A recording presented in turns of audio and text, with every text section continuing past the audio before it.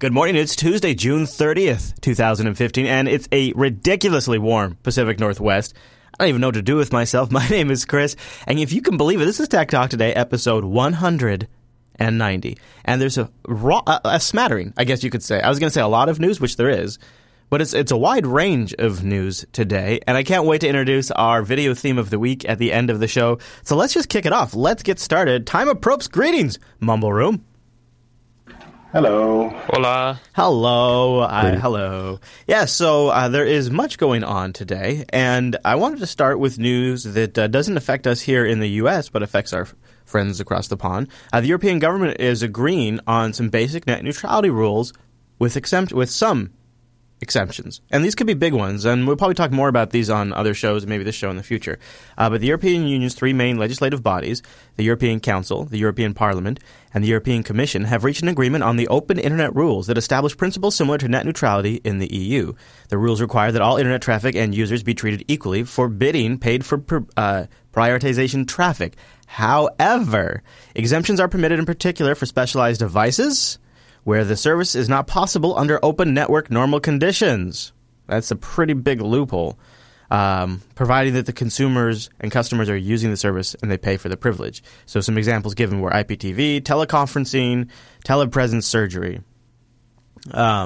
Zero rating, exempting particular data from caps, like how T-Mobile does for Spotify, which is essentially reverse net neutrality, is also permitted but will be subject to some oversight.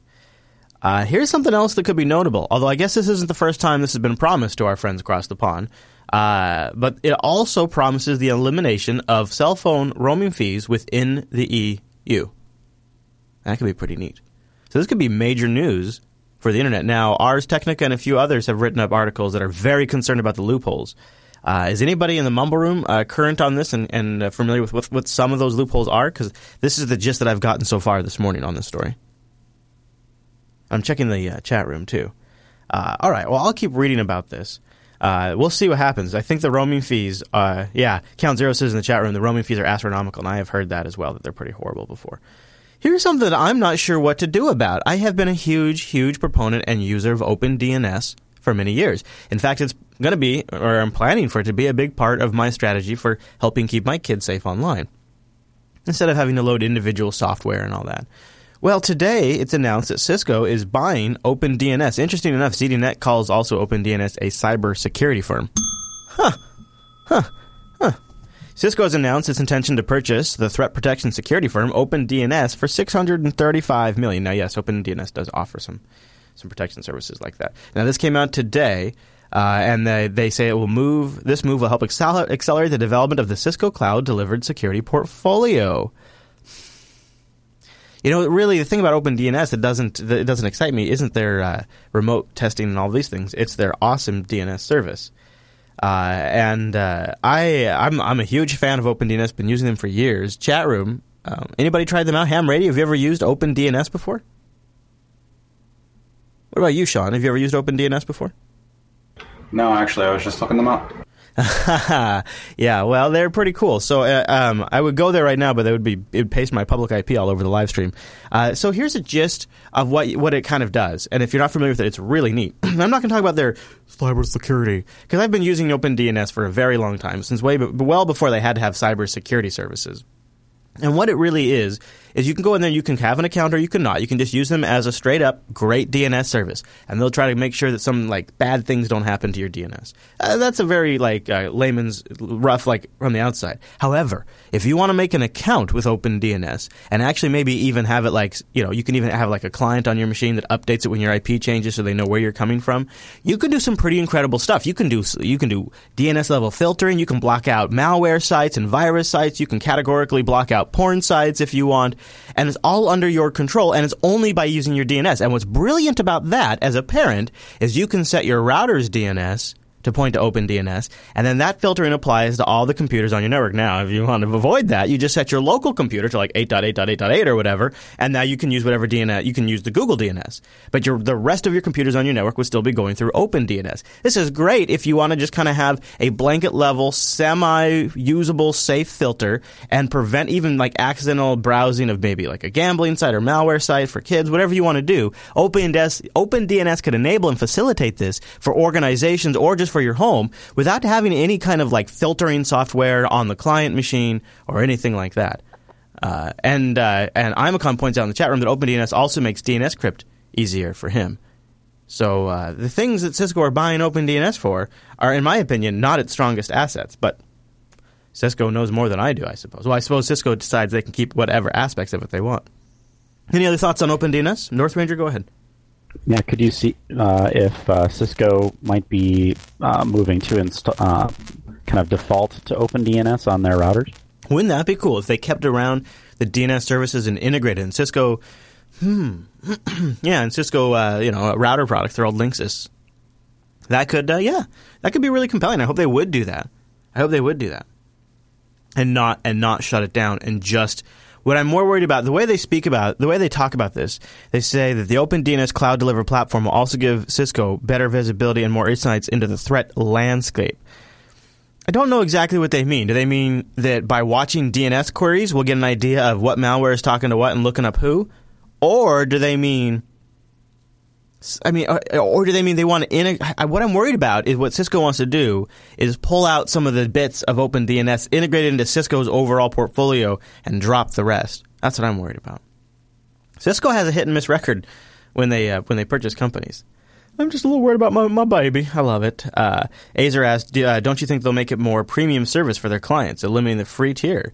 Maybe. Cisco has a lot of money, though, and you never know. Sometimes they're willing to do that. We'll see.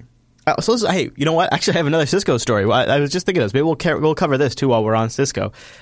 Cisco is warning of 2 default SSH keys on some of their virtual appliances. Now, here's why that's bad. Because it's one or the other. 2 total for their virtual machine appliances. 2 keys total. Like for everybody that has the virtual appliance is using one of these 2 keys. This is bad. Cisco released an advisory on this vulnerability. There are 2 separate SSH key vulnerabilities for the Cisco Web Security Virtual Appliance, Cisco Email Security Virtual Appliance, and the Cisco Security Management Virtual Appliance. You see, the problem is they're all using the same SSH key. Or one of 2. And so I'll have a link in the show notes if you need to know more about that. We also have some coverage in last week's TechSnap. And we'll have more if there's any fallout. So Cisco sometimes has issues as well. This one is surprising. What the hell is Microsoft doing with Bing? Good question. They're selling bits of it to Uber, and then they're using its ad platform pretty aggressively. So remember that AOL just recently sold and to Verizon.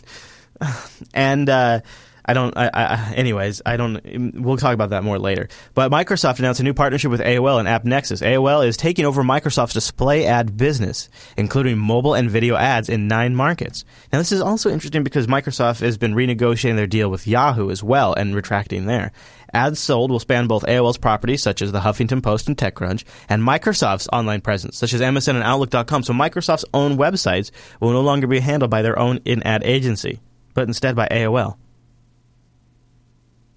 Microsoft will power search ads across AOL's properties. So when you do search on AOL's properties, those will be Bing ads. And it's a 10-year agreement. Wow. Now remember, Yahoo and Microsoft are currently renegotiating their deal. Alyssa, or whatever her name is, Meyer wants out. Marissa Meyer. Or at least wants to scale it down. This is interesting to see kind of Microsoft breaking up bits of Bing and giving like the imaging aspect of it to Uber. And the ad aspect of it over to AOL. Microsoft's going through some transitions there.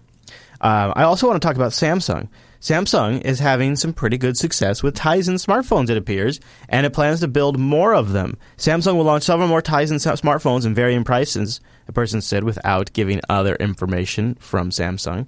Now, they said it was too sensitive to be identified. I don't know why.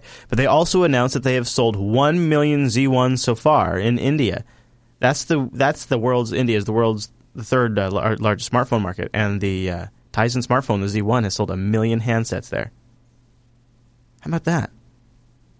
some serious Tizen success. You know, we're so focused on Android and iOS and Firefox OS and Ubuntu Touch. We don't talk about Tizen very much, but they just sold 1 million Tizen devices in India, and Samsung announced they're going to double down on that. All right, there you go. Sean, are you going to go get your Tizen phone now? Have you changed your mind? No, I think I'll just stick with the Android and take and go with CyanogenMod. Oh, all right. Well, okay, fine. Hey, do you guys remember that story that I got interviewed for by our local ABC affiliate on the PayPal robocalling as part of their new end-user license agreement? You remember this story? Oh, are you serious? Really? God, well, I remember it actually looked pretty good.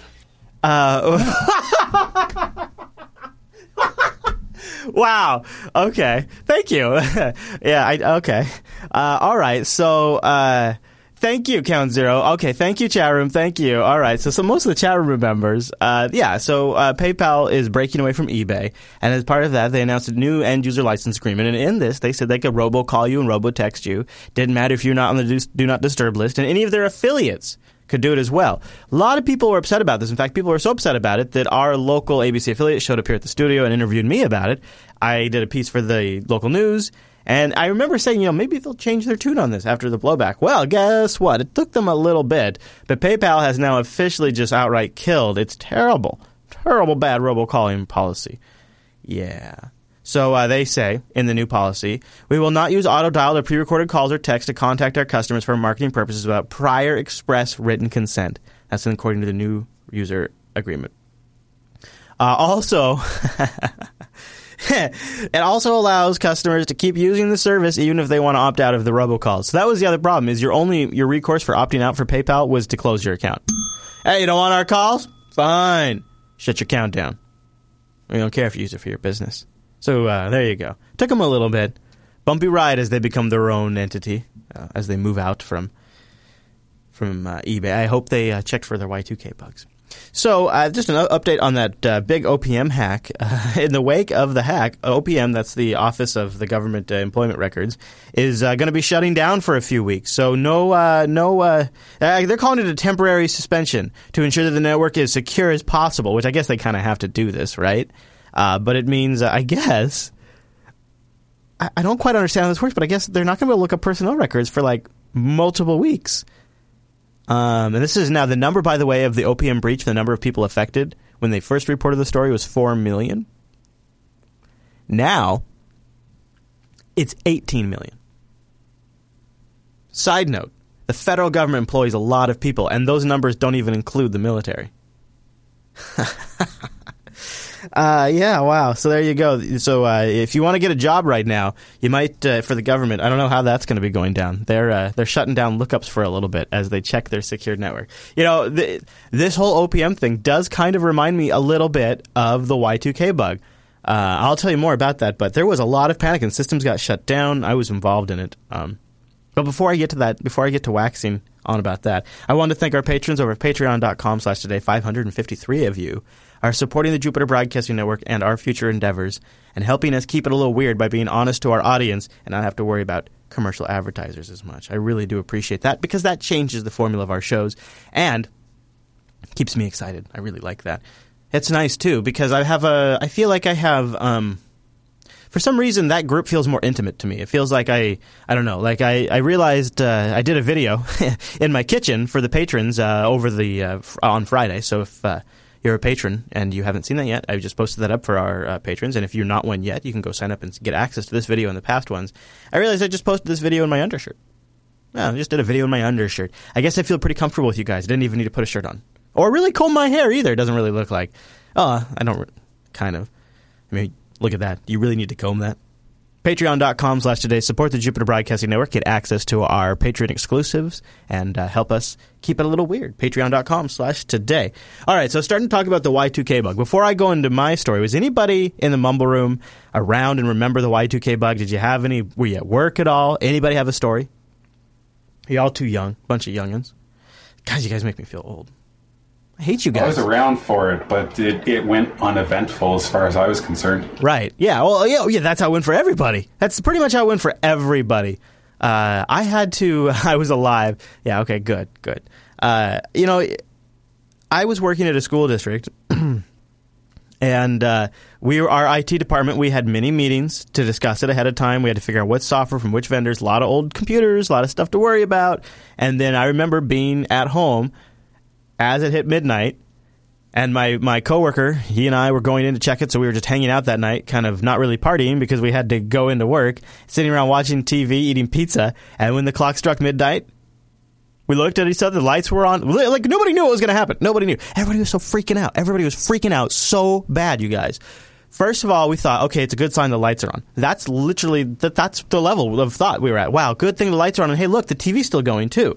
Okay, we probably have a pretty good chance things might be okay at work. Like, we're just kind of sitting there for a few minutes. We get in the car. We drive into work. It's quiet.